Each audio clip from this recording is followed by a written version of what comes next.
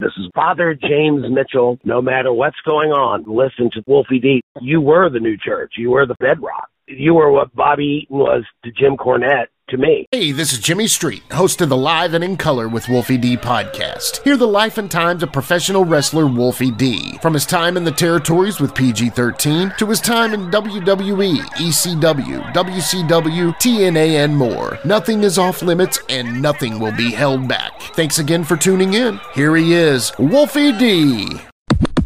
I don't think we're done yet here, Tom. Oh my God. What? Could it be? It is! Father James Mitchell!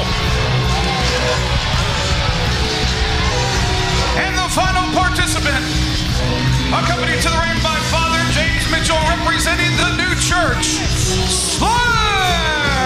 I can't believe this! I can't either. James Mitchell and Slash back in the Impact Zone, and this is kicking off! Ladies and gentlemen, welcome once again to Live and in Color with Wolfie D. And guess who I am? Yeah, that's right. It's old Wolfie D again. I got my friend Jimmy Street on the other end co-hosting for me. What's up, buddy? Hey man, how's it going? How you doing, buddy? How you doing?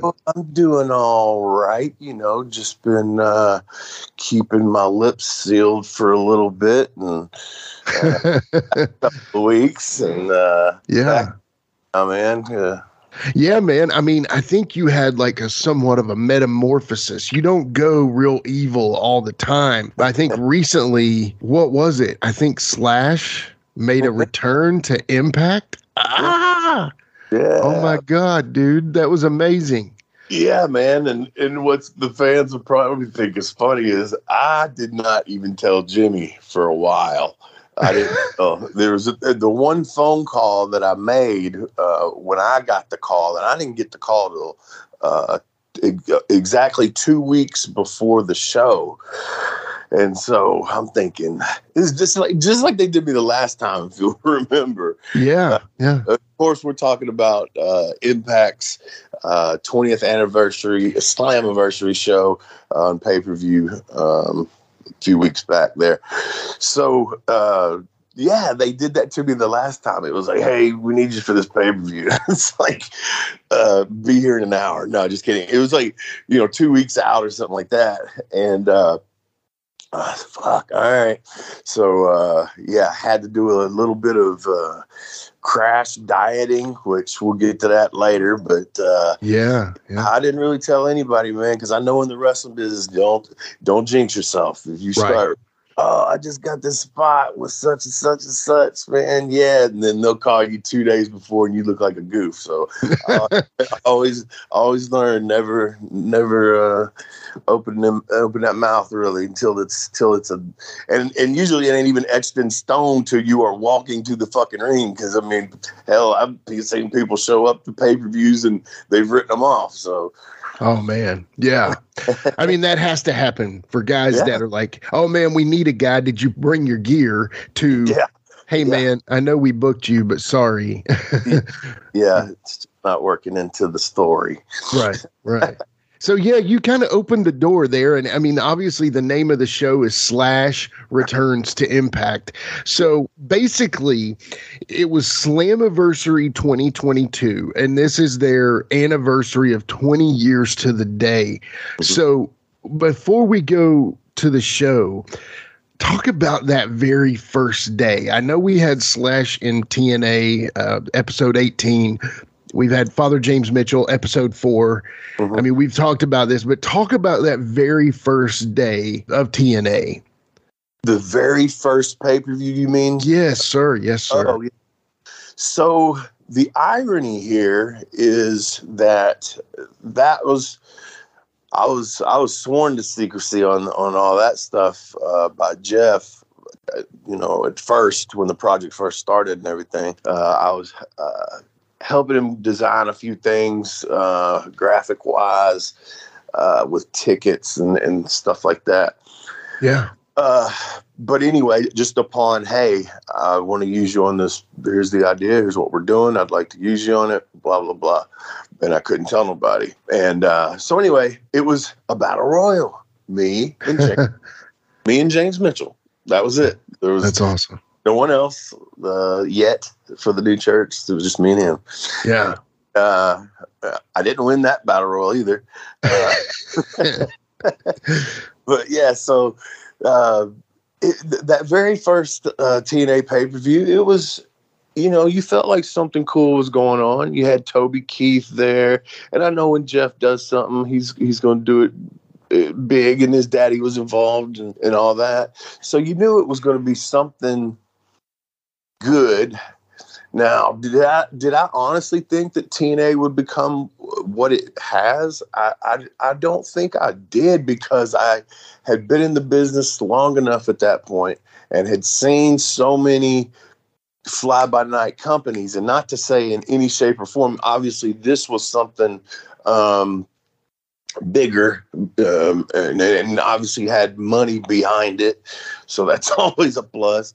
Oh, yeah. But you just seen, they got this money guy, and they're going to start doing this, and it never would come to pass. They'd run out of money or whatever. So yeah, it was a very cool thing to be a part of. I was appreciative of it, as was I at Slammiversary 20. But the first pay-per-view just seemed, I thought it was going to be something, and look what it's done. And 20 years later, I know. It was absolutely an honor, really. I know I don't want to be too, I don't want to sound like a mark for myself or anything like that, but it was just an honor for them to think of me after this long, because I've always thought, and when we talked about how TNA ended for me, they ended up owing me money. They went to Orlando. I was one of the ones that did not make that transition with them. And I always felt like, man, the new church did not get, kind of a common theme in my career, the recognition that I believe it deserved. And right. So that was kind of like, and a little tidbit here for the fans. And I know your question was, about the first one, but it's such a relationship there, I have to talk about this, is that it was just for them to think about me and to bring me back after that long. And like I said, here comes the tidbit. Being in we'll talk about the reverse battle royal and my reaction to that, but to be the only one in that battle royal that had an actual entrance. Everyone else in that battle royal, and wasn't all scrubs, man. It was people, Chase Stevens has done a lot in TNA, David Young, Sharp, all them guys that were in there all walked down in a single file line, generic music, with their names flashing up as they walked down. But then the lights drop, the red light comes on, and the new church music starts playing, and me and Mitchell actually get an intro, and and I jumpstart the match. And I just when I found out that was the deal, I didn't care whether I was winning or not. Yeah, because that was your flowers, man. I mean, that they gave you your flowers, dude, and you and Mitchell, dude, it was chill bumps. After the fact, I thanked, because the two people that I had talked to on the phone, as far as people within the company, was Dreamer and D'Lo, and I went to both of them and I thanked them before I left, and I said, man, I appreciate the intro, man. That was quite nice, and then I said the same thing to Scott D'Amore, and his reply was, he said, man, how could we not do that?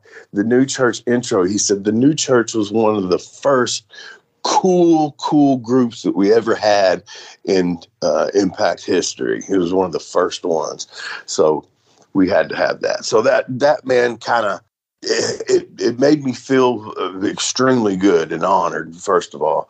And almost, what's the word I'm looking for? Is vilified, justified? I don't know. Edit that if you have to. I don't know what the word I'm fucking looking for is, but it just put the icing on the cake for me as far as, okay, I thought they shafted me. I thought the last pay-per-view, they kind of shafted us a little bit and made us look like shit the way they presented us. And this time, me alone in my hometown, they gave me that thank you sort of deal, and I that's awesome. Yeah, man. So that's exactly leading into my next question. So basically, great job as always. You are a broadcast journalist like no other, my friend. So it's funny that you said justify. It does justify. It does vilify because you guys were evil, so I'm not editing nothing on that. Before history is written, it's played. Before it's frozen in time, it's fought one shift at a time. Before it's etched in silver, it's carved in ice. What happens next will last forever. The Stanley Cup Final on ABC and ESPN Plus begins Saturday. Hey folks, to get your official Live It in Color with Wolfie D merchandise, go to ProWrestlingTees.com/Live Wolfie D. Check it out.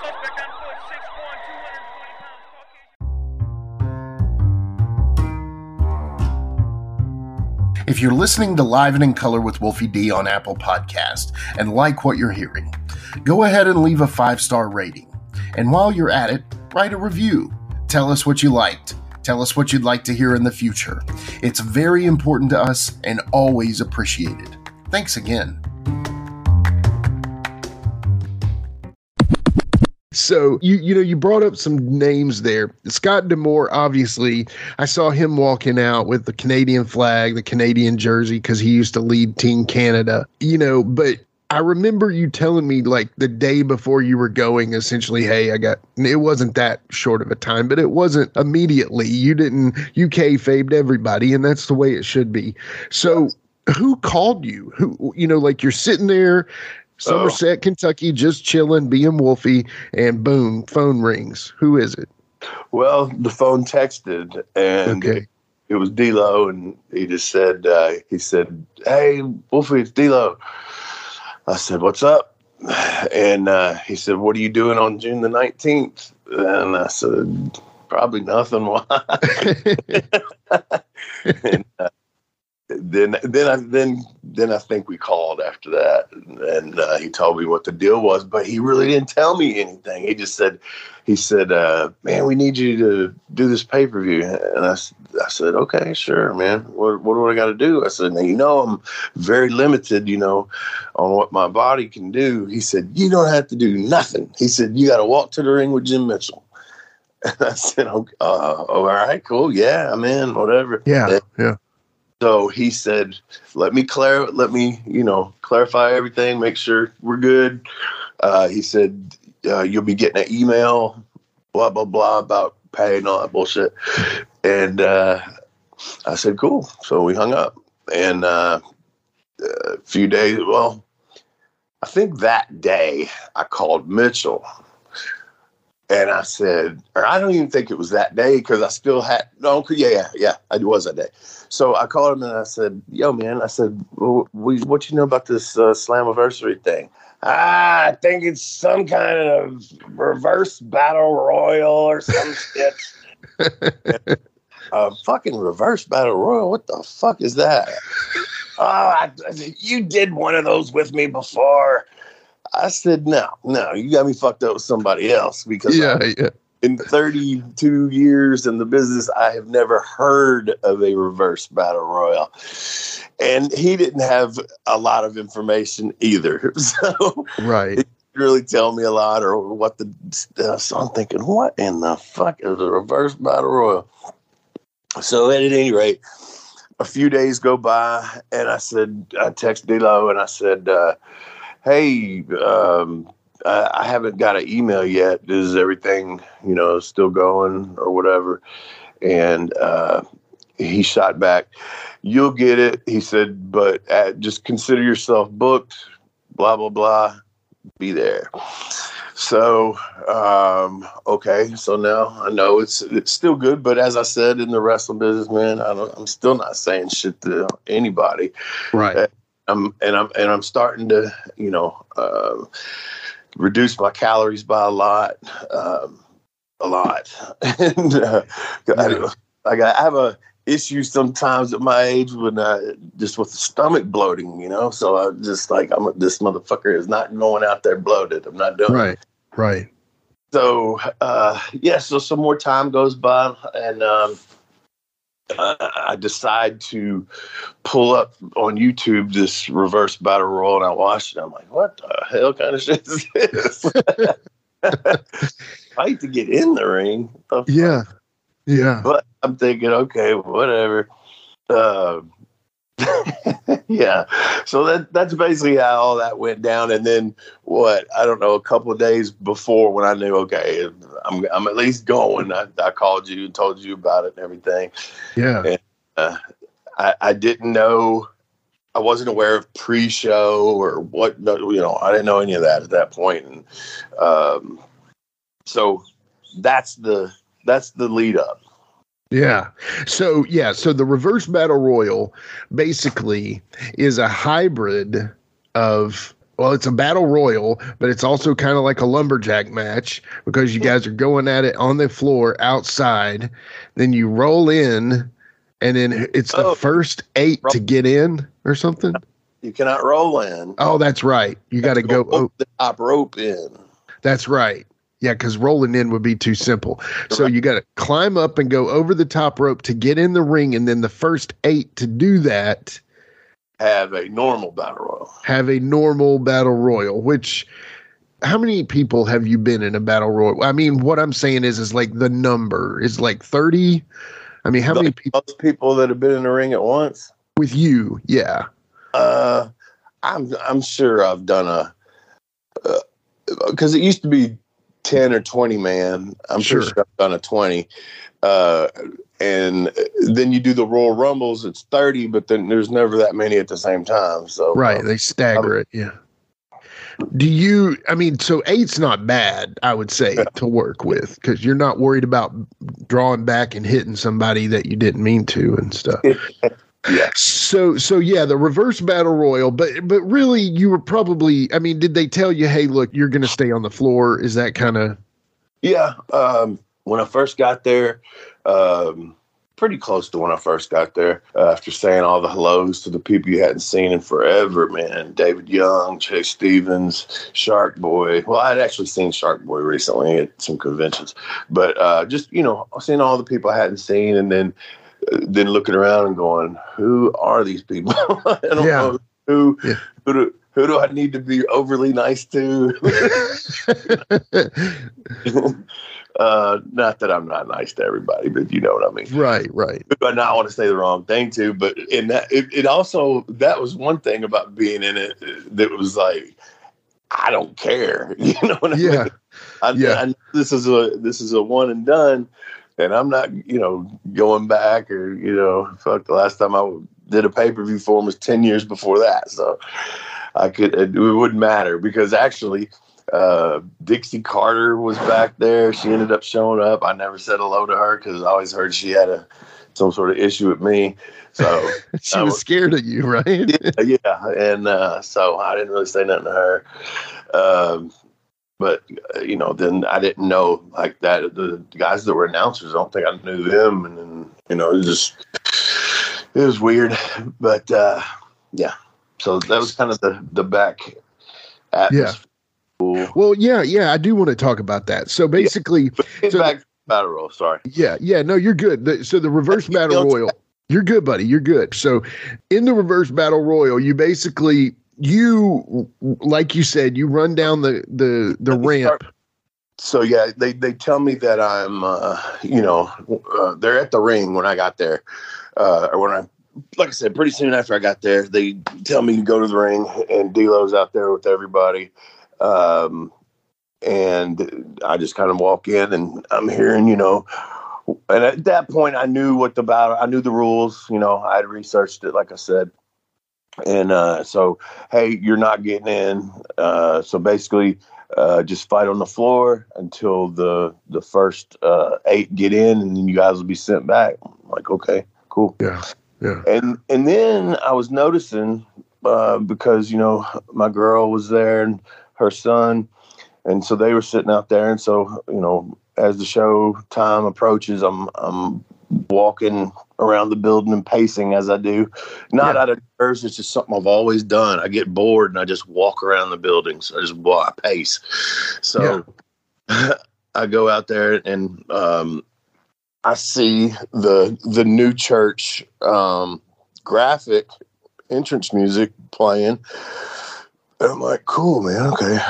Get interested in everything. I mean, because honestly, nothing had ever been said. I'm seeing the little vignettes and, you know, pre-show walkthrough stuff they're doing. And swear to God, about 10 minutes before we go to the ring, one thing I hear is, because I said something about somebody shooting me into the rail or something, and then one of the guys, I think it was Chase. Chase turns around and goes, "No, man, you can't use rails. They just told us you can't use rails." And I'm like, "What do you mean you can't use the fucking rails?" I said, "We got to fight outside. We punch and kick. They can't use the fucking rails." Yeah, I don't know, man. That's what they said. So I'm like, okay. Then a few minutes later, it's no entrances except for Mitchell and Wolfie.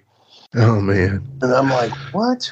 Because there was no going over any of this. You know, like I said, it was I went down there. You're not getting in. Okay, boom. That was it. Basically, I didn't get a spot with nobody. I did nothing. I just knew that I was walking out there and gonna fight a little bit until 8 people were in the ring.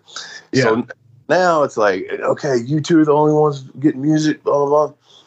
And I'm looking at Mitchell, and he's looking at me, and he's, did they just say we're the only ones? Yeah, that's what they said. So, well, fuck. So then me and him, veteran minds, were like, okay, we're going to make the most out of this, because we had not, you know, we figured we were walking up the steps, making the cut, and going down the ramp. Yeah. So I'm like, okay, Mitchell. He said, I'm going to walk out. I'm going to do the sign of the knife, sabida. He said, then you come out and do the thing you used to do. Blah, blah, blah. I'll do this. Hopefully they listen to me when I raise my hands.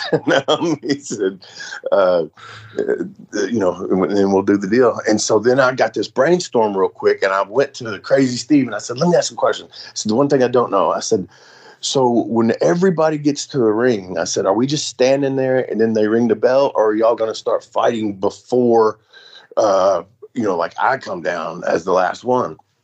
No, we have to wait until the bell rings. And I said, okay. So then I went over to D'Lo, and I said, D'Lo, I have an idea. I said, if I'm getting the entrance, the big entrance, I said, why don't I just run down and start lighting into people, and that starts the match instead of starting it dull. He goes, that's a great idea, do it. And so I went over to the rest of the guys, hey, here's what I'm going to do. And, okay, cool. And so here we go, man. And to me, that was the point where I didn't care if I was getting in the ring. I didn't care if I was winning it. Nothing.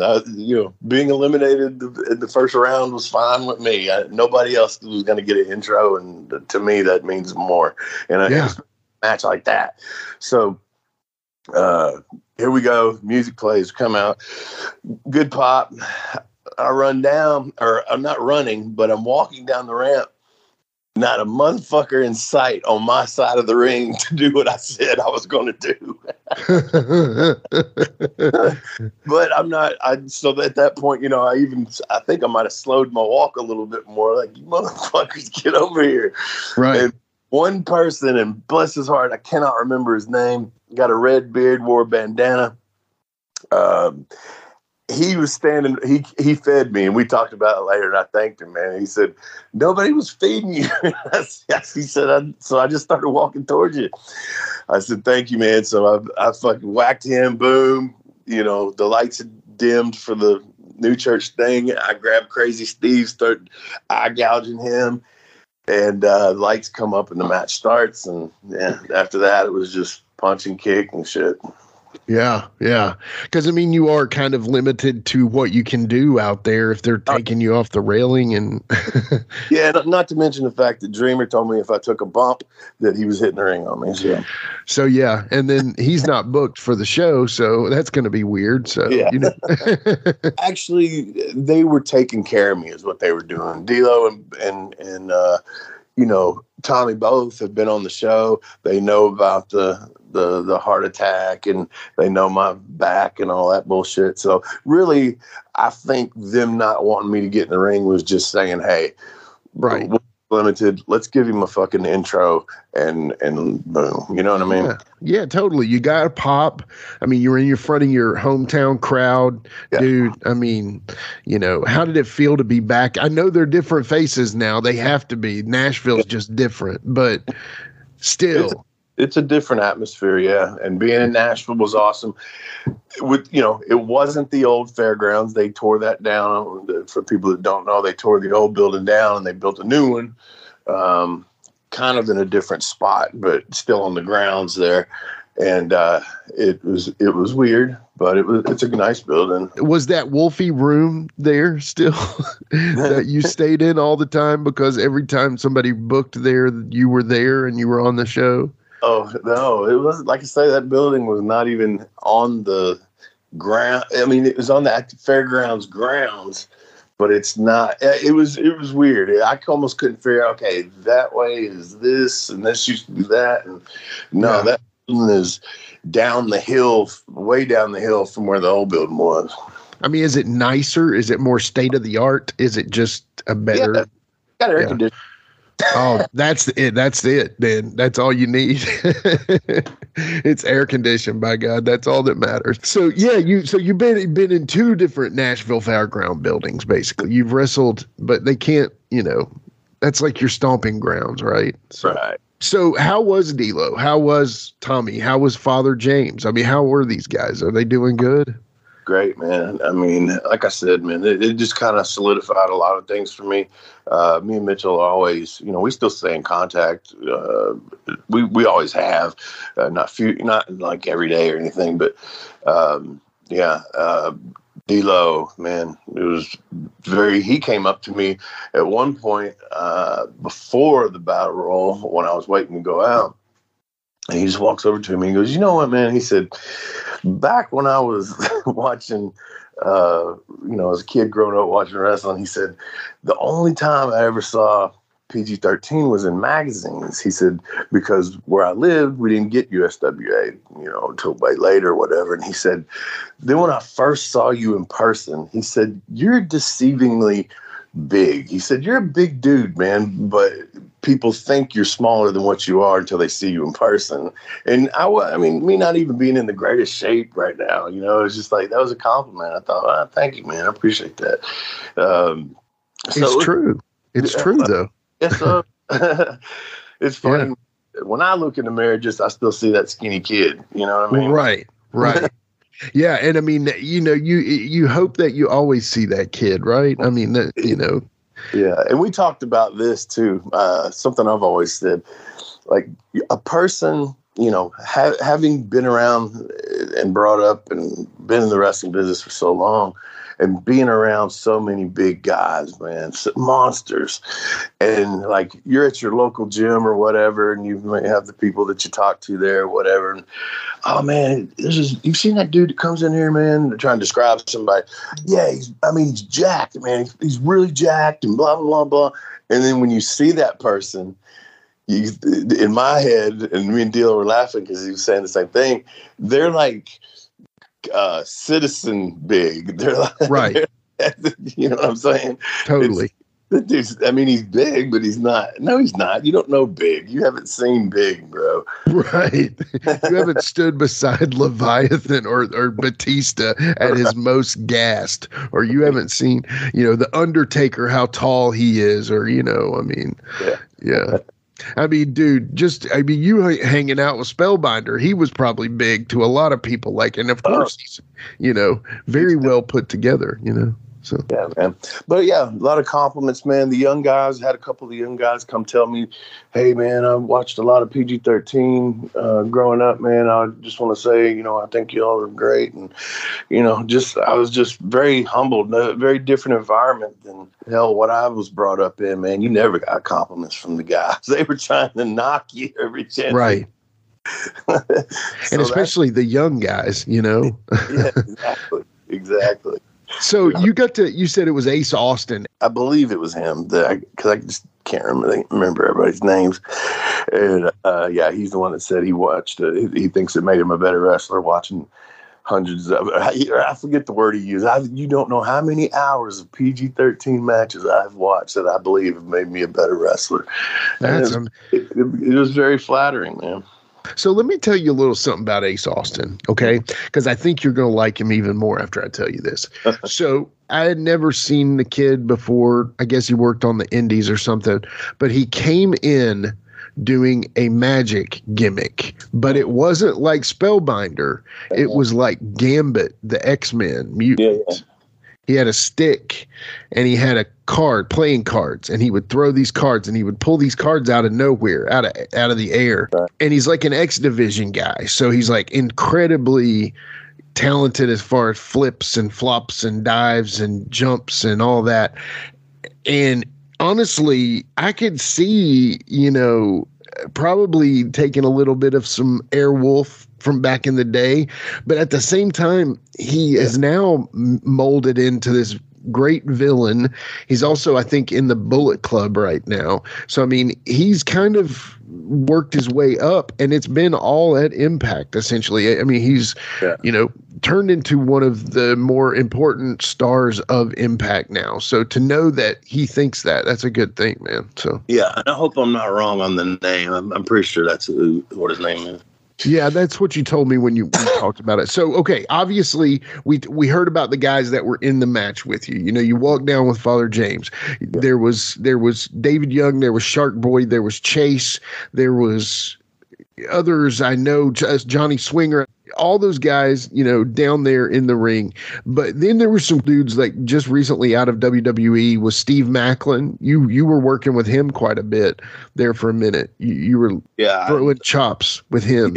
Yeah. He locked up with me there for a second. Yeah, I didn't know a lot of those guys, and it's funny because in my head, and before I'm going down there, I'm thinking, okay, I'm going to try to stick with Chase or David. Somebody I know is not going to hurt me.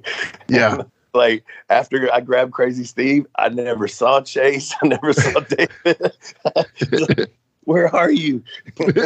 Well, you and David almost, I was like, wait a second. No, that's David. Okay, that's because if you could just see at the side of the ring, if you couldn't see like chest down, you guys were almost like in the back of your head. There's the bald guy with the tattoo. Okay, no, that's Wolf. There's Slash. Okay.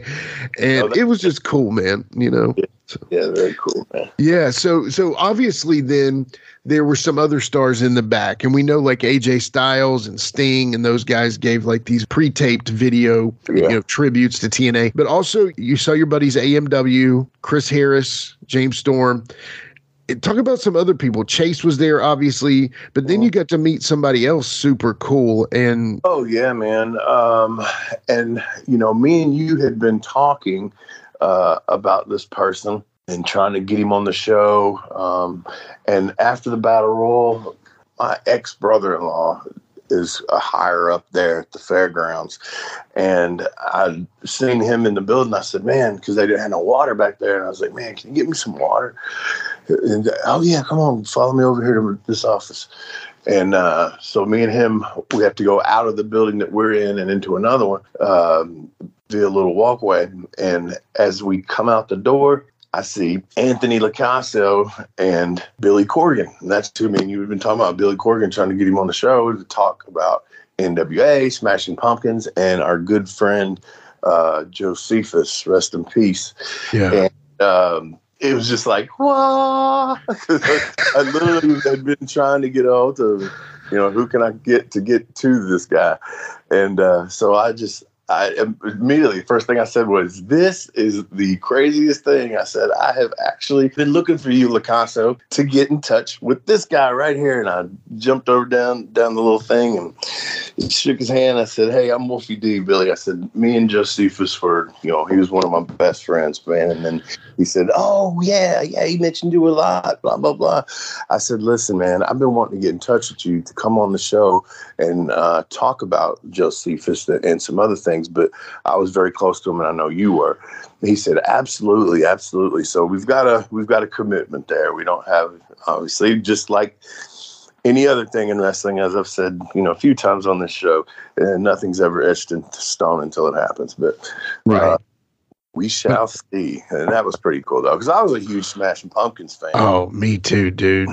I mean, all my rage, I'm still just riding a game. Yeah, that's pretty good, man. Not bad, Wolfie D. What's up? Man, we started a band, brother. I didn't know that. But yeah, so obviously, dude, I mean, today is the great, that stuff, dude. I mean, dude, I love that band. Yeah, big fan. So I live in Charlotte, North Carolina, right? And I saw them 20 years ago in Charlotte, North Carolina. So anyway, yeah, it was a trip, man. Great band. So that's a hopeful. That's going to be a big show. So we promise if we can make that happen, every power that we have, we will try to make that happen. So now another funny story is you got to meet the team or one of the members of the team of somebody that I've brought up a million times on this podcast, the Briscoes. Yeah.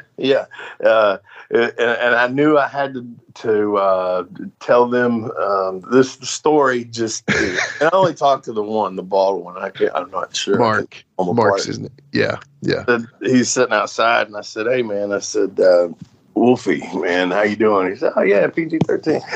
Yeah, man, how you doing? Good." I said, "Man, I got to tell you this." I said, I do a podcast, as with the rest of the country.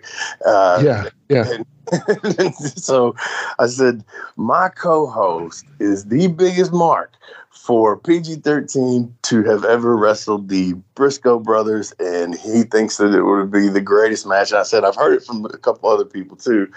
And he started laughing. He said, "Oh, yeah, man, that'd be a hell of a time, man. That'd be a hell of a time." And so I solidified your want, your dream match or whatever. Yes. Though it will still never happen. But he laughed, and I said, "Yeah, man." I said, "Please, no disrespect when I say this." I said, I've never seen you guys work before." And I said, evidently, I guess they think that we have either compatible or similar styles or something. And he agreed, and blah blah blah. So, yeah. There's your dream match that all parties involved, I guess, think it would be good.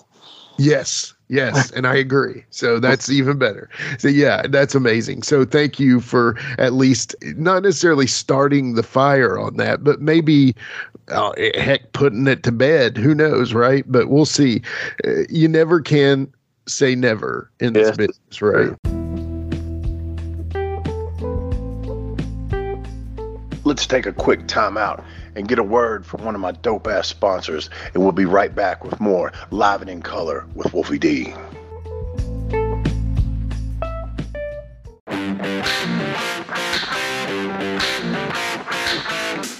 Hey folks, this is Wolfie D here, and if you are looking to buy or sell a home in Tennessee or Southern Kentucky, you're going to want to call my buddy, the rock star realtor, Benji Bowie. And you say, "Wolfie, how do I get in touch with this rock star?" Well, you can call him directly at 615-390-8216. You can go to his website, BowieHomes.com. That's BUIE Homes.com. Or you can email him at benbowie34@gmail.com. When you need a home, you need the Rockstar Realtor. Benji is a member of Exit Realty's Garden Gate team in Gallatin, Tennessee. Support for Live and in Color with Wolfie D is brought to you by Manscaped, who is the best in men's below-the-waist grooming. Manscaped offers precision-engineered tools for your family jewels. Manscaped recently launched the Ultimate Men's Hygiene Bundle, the Performance Package. Join over 4 million men worldwide who trust Manscaped with this exclusive offer for you. 20% off and free worldwide shipping with the code WOLFIE at manscaped.com. If my math's correct, That's about 8 million balls. So, okay, you learn about this match, you get going.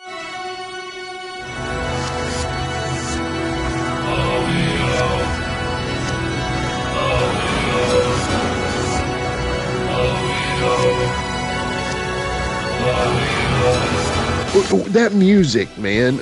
Tell me something about the music you all walked down to the ring to, because that was killer. I don't know who wrote that. I don't know anything about it, bro. I want to say it had something to do with Jeremy Borash. Okay. I don't know that he makes music, but maybe he made the video and put it all together. I'm not really sure. Okay. But I know a lot of people do love that music. Even a couple of guys that night, you know, the hardcore guy that wrestled Moose, he came up to Mitchell, and I just happened to be close by, and I heard him say, "Man, y'all's music, man, God, every time that hits, man, that's just y'all's music is one of the." Chris Harris said the same thing. Y'all's music was one of the best music they ever made, man. Totally, and it still is, and it still totally is, dude. I'm telling you, it's some of the best. But all over Twitter, I could read, Wolfie's back. Oh, awesome. His new church is back. Oh my God, I love that music. That's some of the greatest music. And it just, it's evergreen, that music.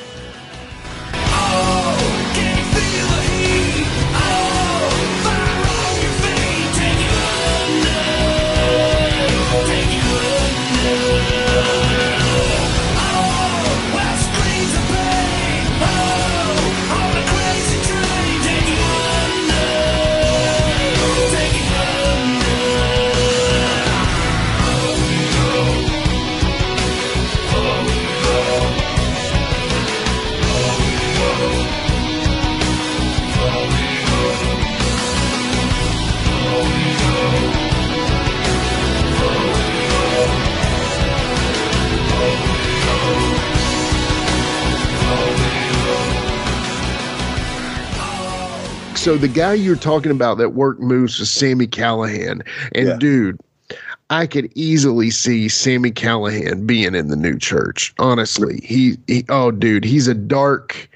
was working for NXT, and they had him as this evil, like, technology hacker character, and he ends up leaving or getting cut or whatever as that happens. But then he came to TNA, and I don't remember if you hear about this or heard about this, but he hit a dude in the head with a baseball bat. And this was right around the time that the podcast started for us. And I don't even know if we had current affairs at the time. But anyway, he hits a dude in the head, Eddie Edwards, who was also at that show, hits him in the head, and it's got that aluminum, like, ding, you know. It was brutal. Wow. Yeah. It was not a gimmick bat. It was not a pulled shot. It was a bing. And yeah, so that was kind of his infamous deal, but I enjoy his stuff.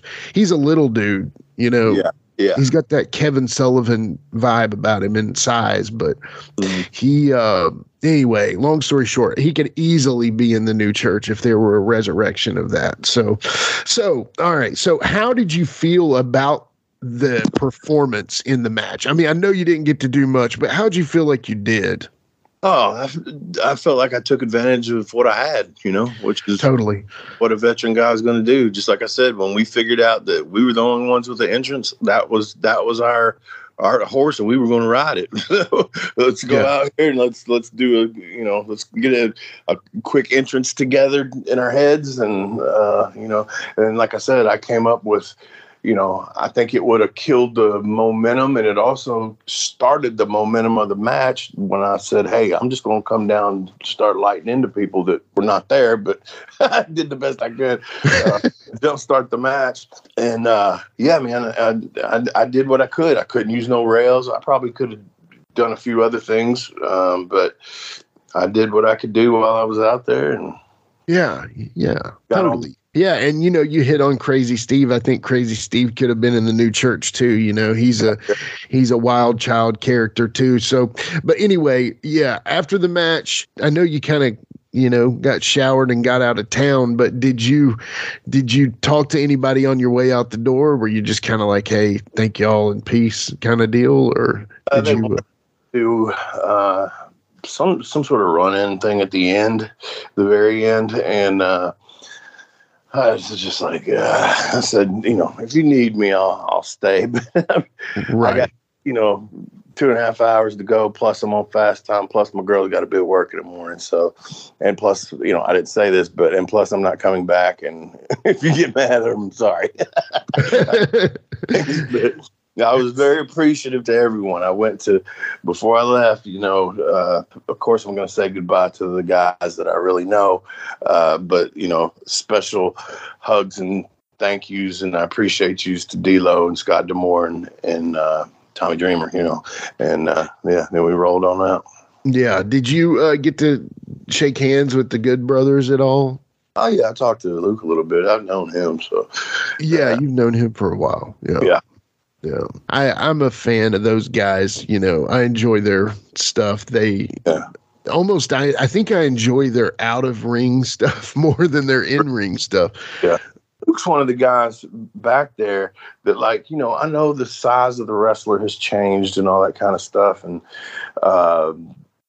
not everybody needs to be a monster anymore. And that's a good thing. I wasn't that big either at the beginning. But he's one of the guys that walked around there and I don't mean arrogantly. I just mean you look around and you go, okay, that guy's a star. That guy's a pro wrestler right there. You know what I mean? Not a knock on anybody else, but I didn't get that vibe from a whole lot of people. Okay, this is a pay-per-view, and this is.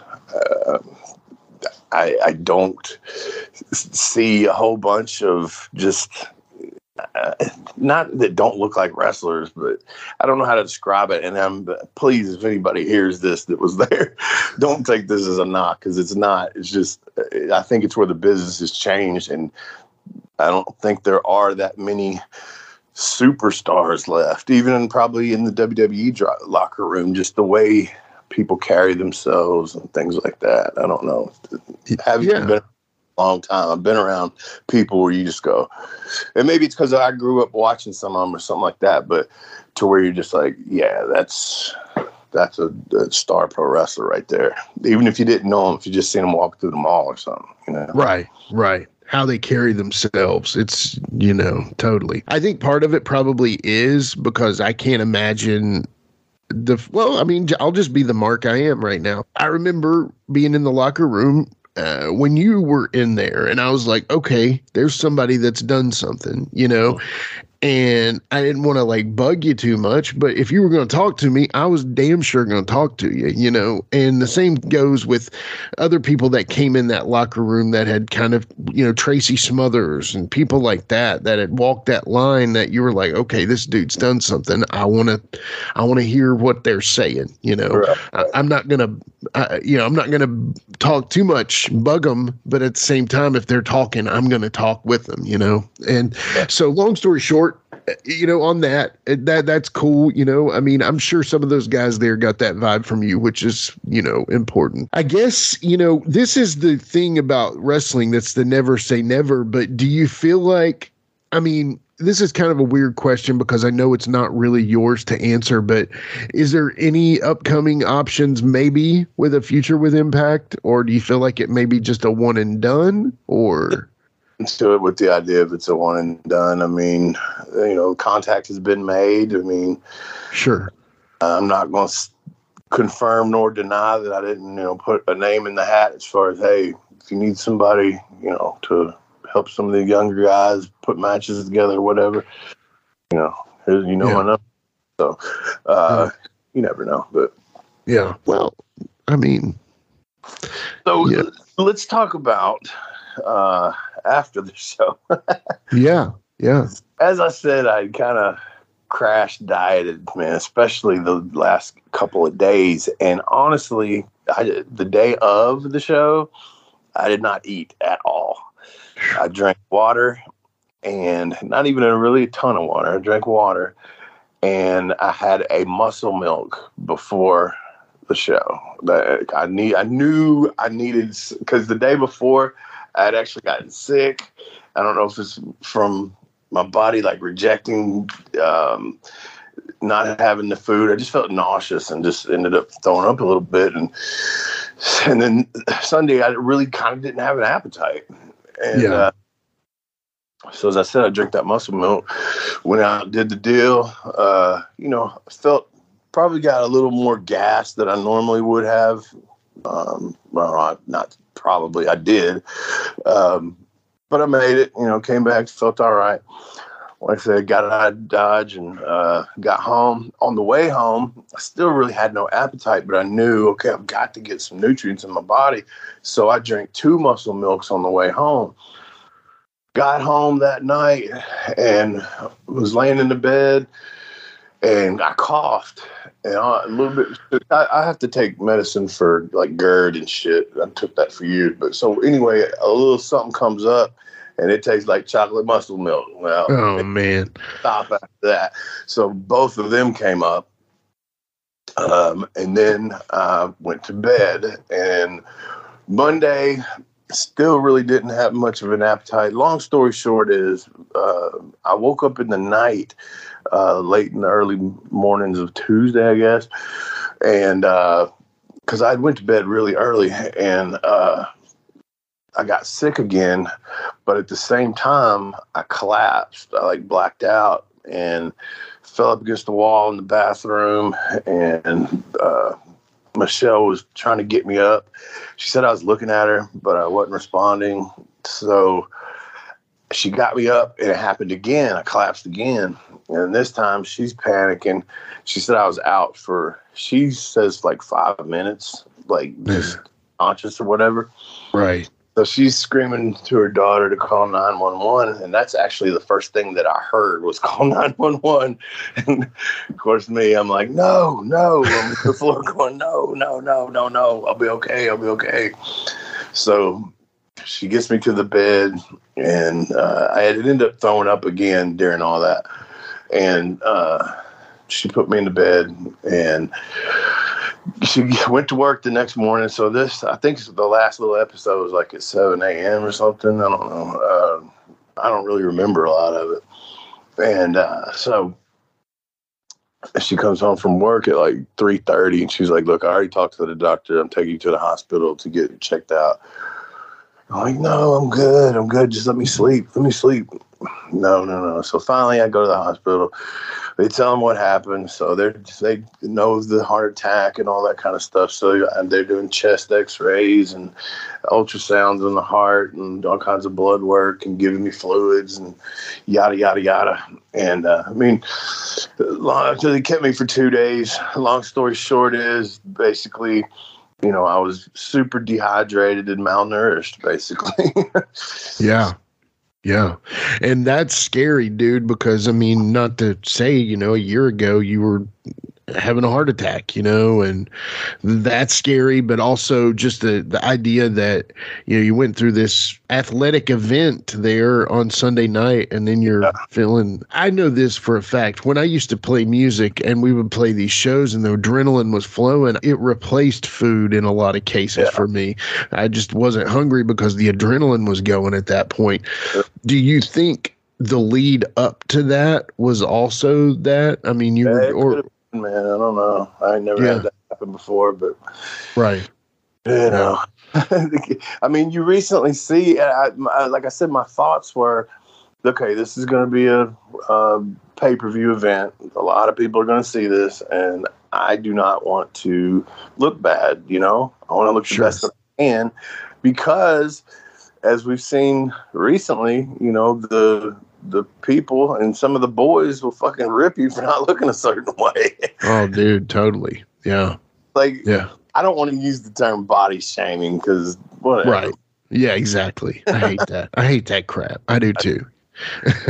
But you do get I think, being a wrestler and having to show your body all the time and being judged by it, does give you some sort of a body complex issue, just like a model or even just a normal girl. And I'm sure some dudes have it too, but we don't talk about stuff like that. Sure. But, yeah. It wouldn't have like crushed my life and made me want to go hang myself or anything, but I just was trying to look good. You know what I mean? Yeah. Well, that's understandable, dude. And I mean, you spoke with a friend of yours that knows how to look good, and you know, none of his fault, man. No, not at all, not at all. I mean, I did some of it, but right.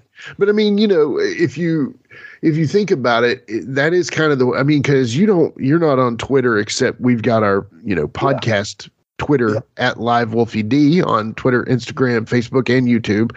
But other than that, you're really not on Twitter, and that's where it's the worst, dude. Twitter, honestly, you know when like in Star Wars, the first Star Wars, where Obi-Wan and Luke are rolling up in the speeder, and Luke's like, "What's that place?" And he was like, "Oh, that's the cantina. That's the Mos Eisley cantina. You'll never find a more wretched hive of scum and villainy." That's basically what Twitter is. It is a dump of evil people. Now, there's some good people on there, but there's also Twitter. So, you know, I agree. Body shaming, dude, that just is such a lame term. It sounds so modified PC garbage. But, I mean, dude, think about how many times Jamie fat shamed people back in the day from the ring.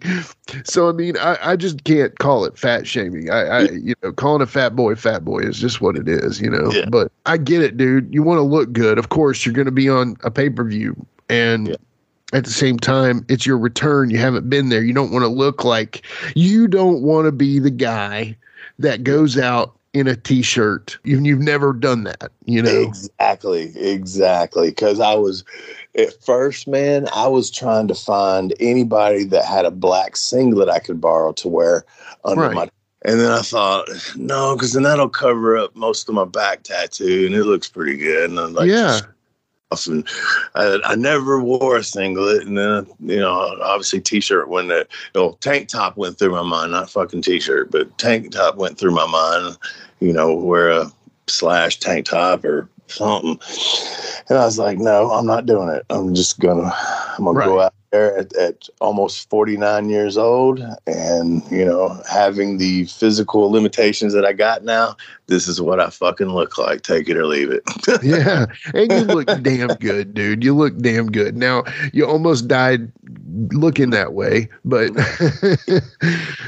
so maybe let's not do that again. But you know, again, you weren't given a lot of time. If you were given 6 months, bro, you'd have walked out there looking like Arnold fresh from the Olympia contest.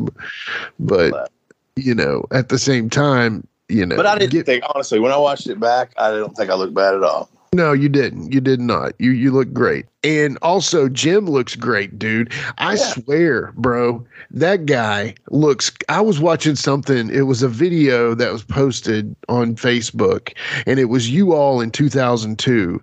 And it was you, Belladonna, Jerry Malice, and Brian, and y'all are all standing around, and you're like scaring poor Jeremy Borash. And, you know... y'all look great there. And Jim, I was like, God, Jim looks better now. Like, he's got that white going down his beard, which is probably more natural to his age. I mean, he looks great now. And I mean, you know, everybody's got a couple wrinkles we didn't have, but dude, he might have sold his soul or bought some. Who knows? Anyway, but I think that pretty much puts a bow on Slash's return to Impact, unless you have anything else.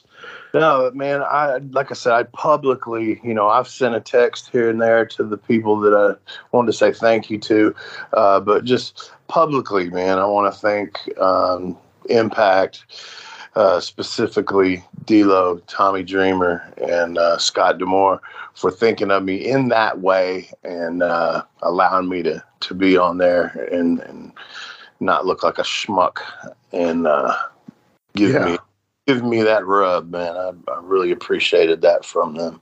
Definitely. You know, we as a podcast thank them too, for sure, for getting the Wolfie D name out there. The only gripe I have with Impact is this, and it's not that big. You're walking to the ring.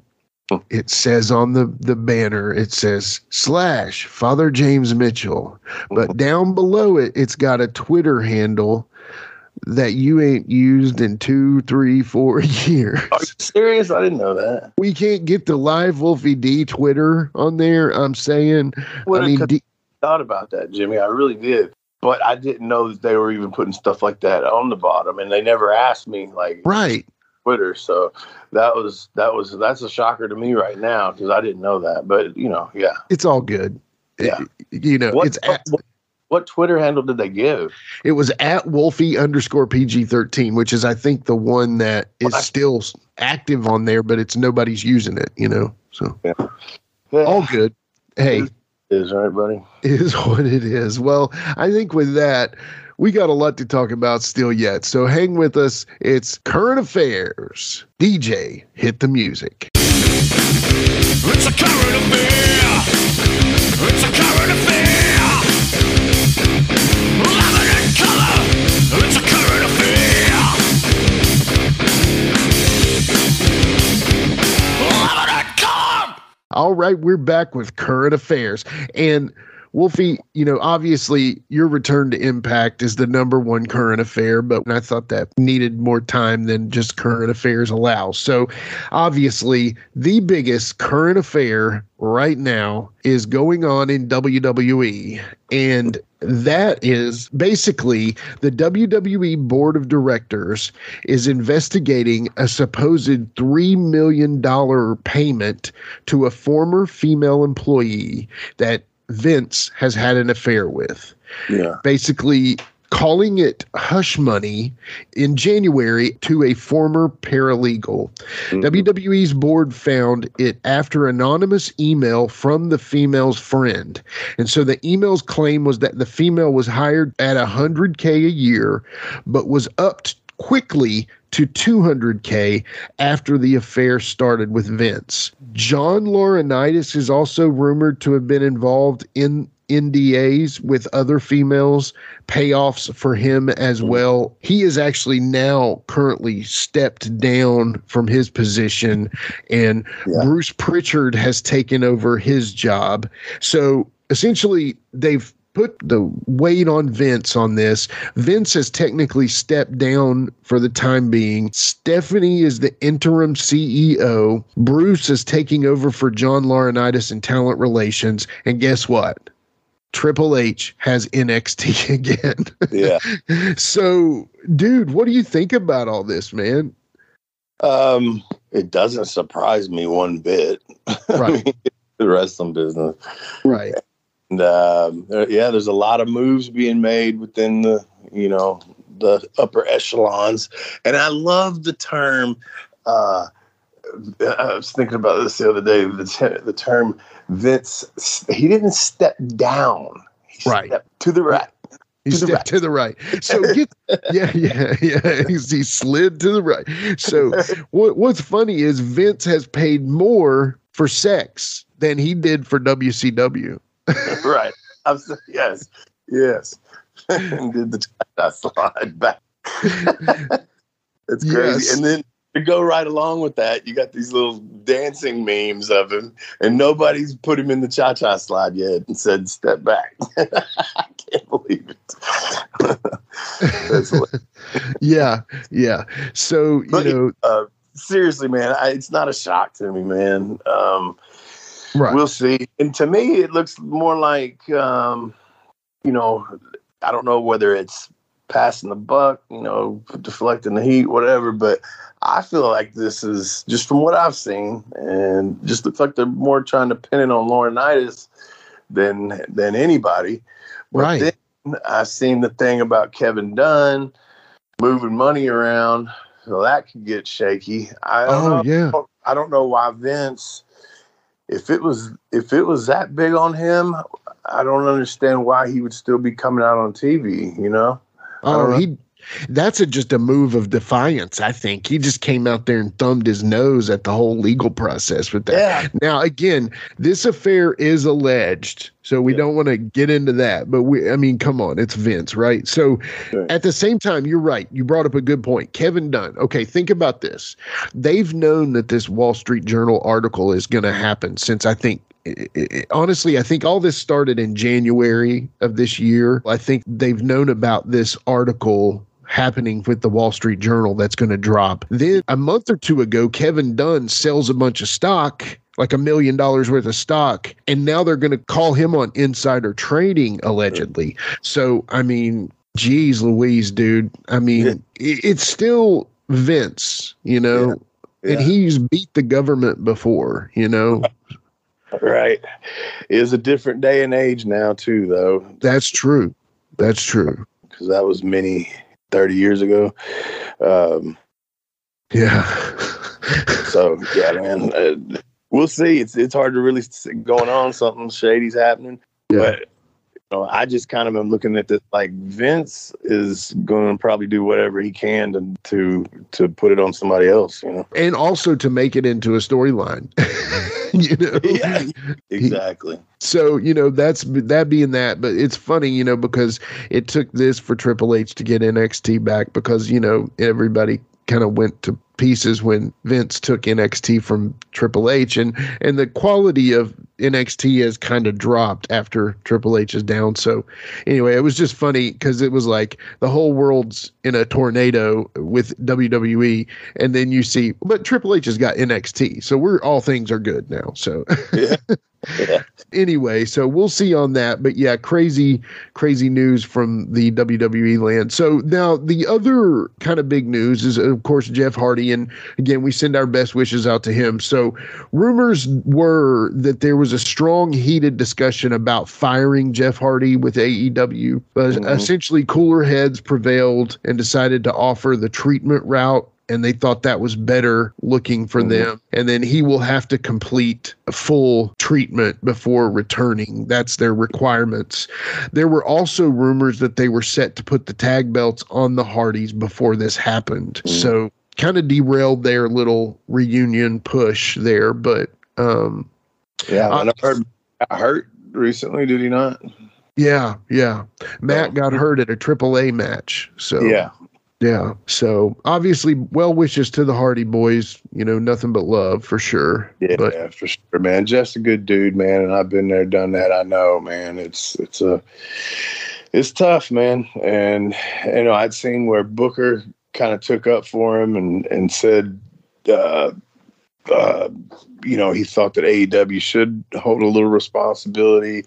And, you know, talking about all the stuff Jeff does, that, you know, he's in pain, and that pain, and I will agree with this, but pain will turn you to that bottle, man. It will, because it does a great job at making stuff not hurt. And I can only imagine, you know, just been doing those super bumps forever. And that is not to give a pass, because like I said, I've been there, done that, and I wouldn't give myself a pass. Hey, I was not supposed to get behind this wheel. And somebody that's got money like him, it ain't too hard to call an Uber. Right. So that being said, I mean, I hope that he will go through it and stuff. I know Jeff's a different character, man. I know him. I don't know him closely, but I know people that know him closely. And, you know, Jeff's a very eccentric dude, man, very artsy. And as I've talked about before, with people with addiction issues are usually artists, or I'd say the percentage of people that have that are very artsy people. And Jeff is one of those dudes, and you combine that with the bumps and all that, you know, hey. Yeah. People do turn out. Some people are genetically disposed to it. Right. I believe in that. And then once you turn that faucet on, it's very hard to stop it. Yeah, it is something that, you know, we don't take lightly. Both of us have dealt with it. And we hope, you know, like we say, we don't really have much else to say on it, but just we wish the best for him, you know. And to me, this is just me. Having, you know, I am going to side with him a little bit in getting help, not necessarily getting him. I mean, I know what the law is, like I said, and, you know, whatever punishment I guess they deem appropriate is what he's going to have to deal with. I just hate it that, you know, because jail, you know, put him in rehab, because, I mean, I'm understanding that he's looking at, we're not talking 6 months, you know what I mean? We're talking years, maybe multiples. Right. Put them in treatment for that long, because treatment ain't a vacation. I mean, some of them are nice, and you do have, granted, a lot more freedoms. But I don't think a person that's an addict needing that kind of help, I don't think that being in a jail cell helps you at all, if not make it worse. Yeah, totally. I agree. That is not a fucking fun environment. And we shouldn't have fun. I don't mean that. I mean, that's just a mentally draining place. And that's the last thing you need an addict to do, is to be mentally drained. Right, totally. That you're right. Because they talk about in treatment, recovery, jails, institutions, or death. Right. Obviously, the whole reason is treatment can hopefully prevent jails, institutions, or death. Now, obviously, there's the rule of the land, and they have to go by the law of things. But at the same time, I agree with you. It amplifies the desires. It doesn't fix. As an addict, you can never fight or curb the demon. You just have to almost kill it by ignoring it, Yeah. And but at the same time, man, there's people calling for the dude's head, man. I know. It's just, and then you look at Sonny. Everybody likes Jeff. Okay, right. People don't like Sonny. Right. And also, Jeff didn't kill anyone, thank God, and she did.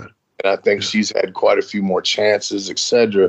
So my toleration on her is way less, and it's because I just really never liked her. I didn't think she was a good person.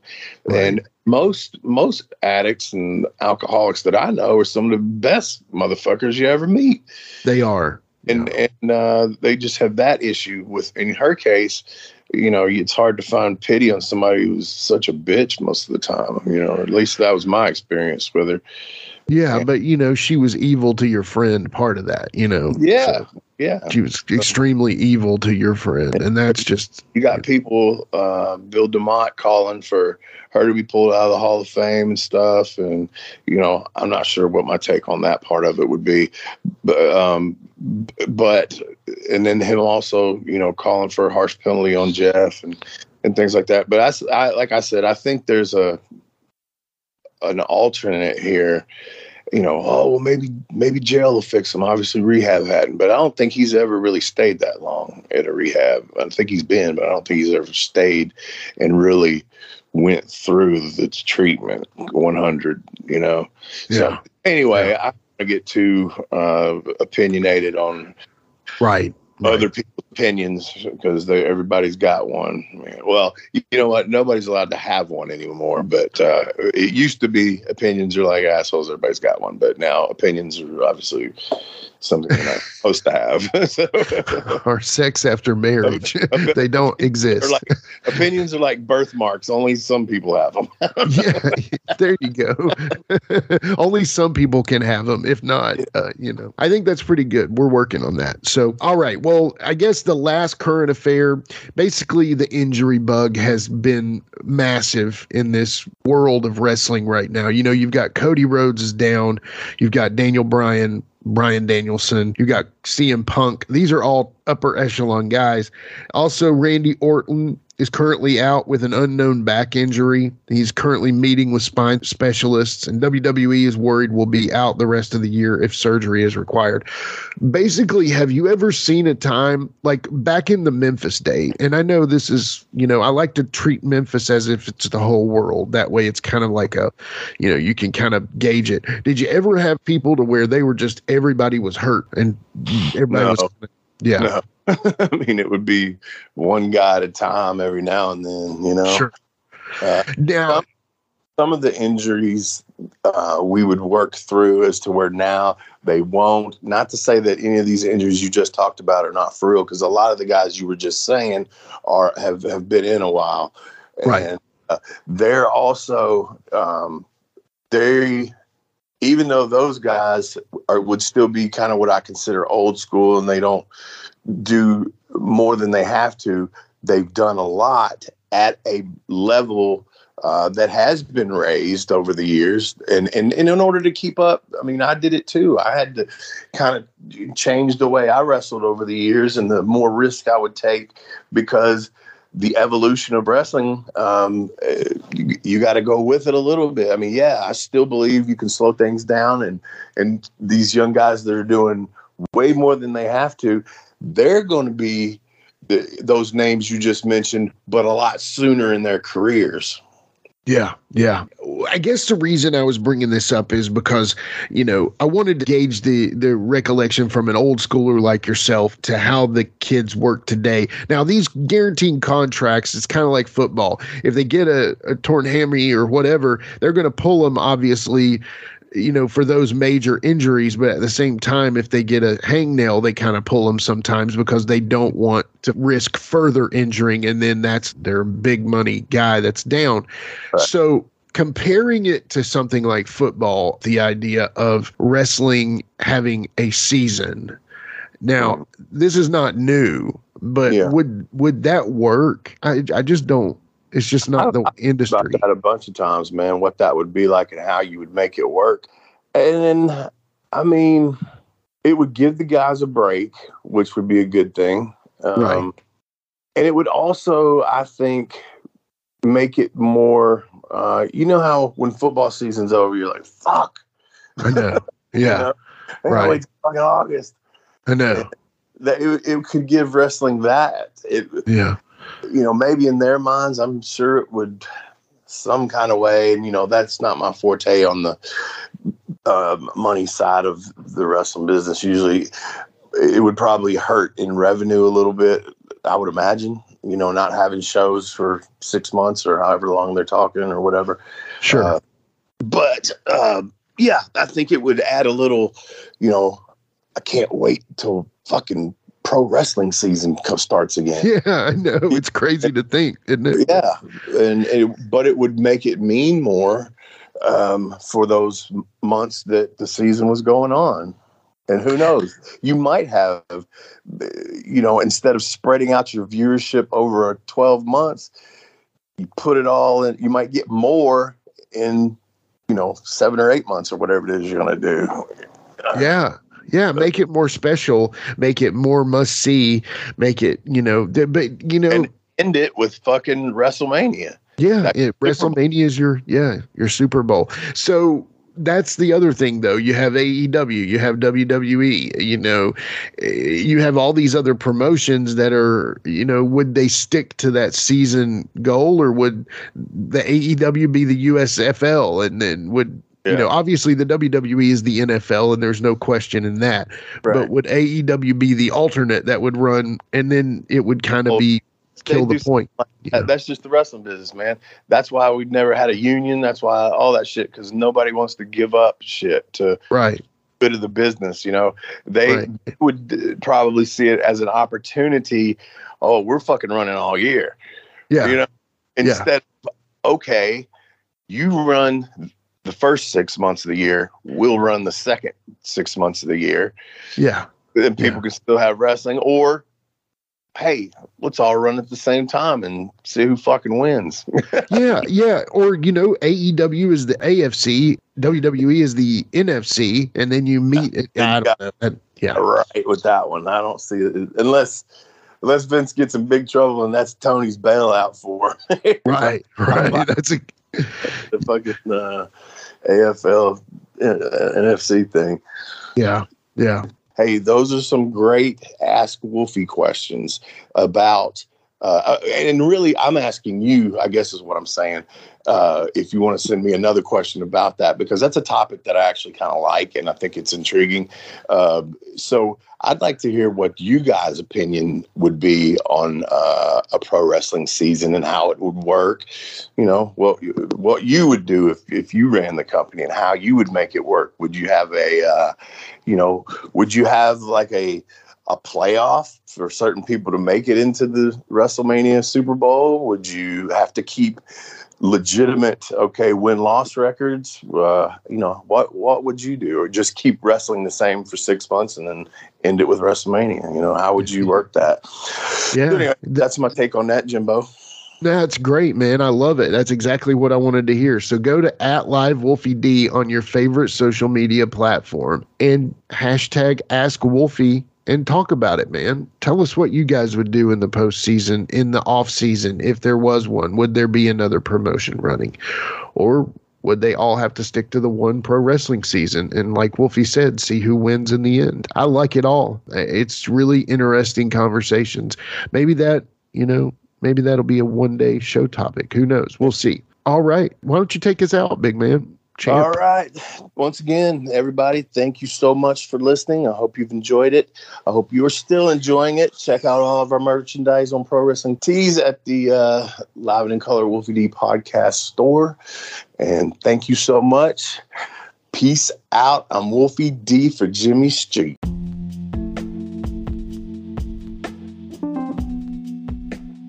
And now a word from our sponsor.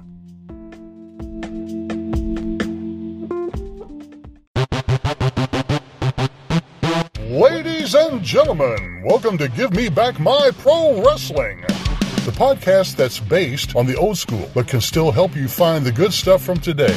Jimmy Street and the Plastic Sheik, Jared, are the undisputed tag team champions of the wrestling podcast world. From thought-provoking topics to superstar interviews to action figure expertise. This team does it all, and all they ask is, give me back my pro wrestling!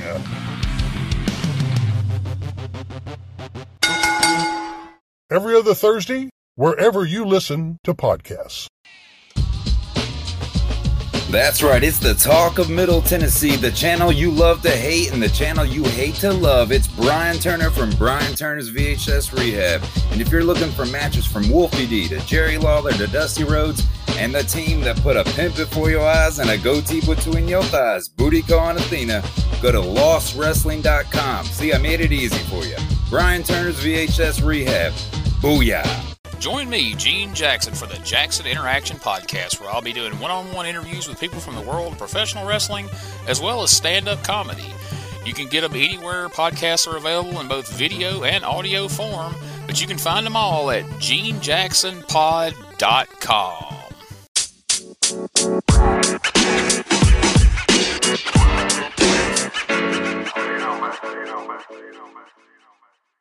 So that was another great episode. Hey, Wolfie, tell them where they can find you on social media. Jimmy, they can find me in the club, bottle full of bub. I'm just kidding. They can find me on Facebook.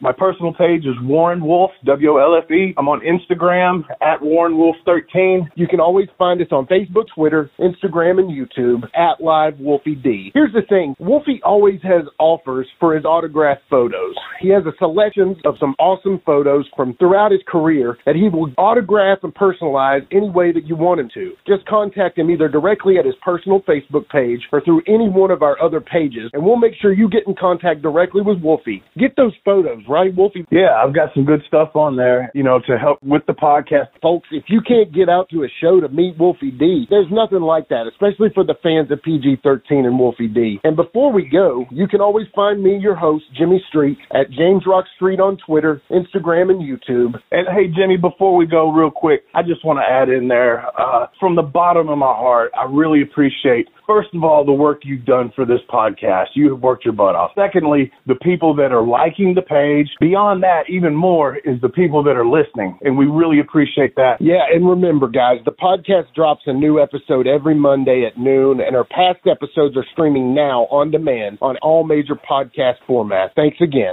I got a cap for your dome. He got a cap for your dome. I got a cap for your dome. He got a cap for your dome. He got a cap for your dome.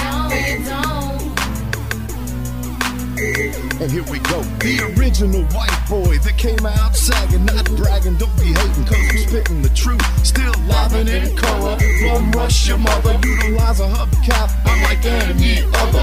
Back in the day, I was N-O-D, and I was P to the G, plus the 1 and the 3.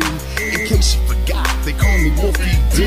Been cloned and copied so many times, tired of suckers taking credit for what is mine. You know who you are without me name dropping. Wrestling's first white boy coming out hip-hopping. Been doing it like this since 92. Laid low for a while and you thought I was through. Listen real close to these rhymes that I've injected. This shit makes your ears get infected. Mad skills, no faking, there is no one great. Cause I'm bringing more folks than Obi-Wan or Vader.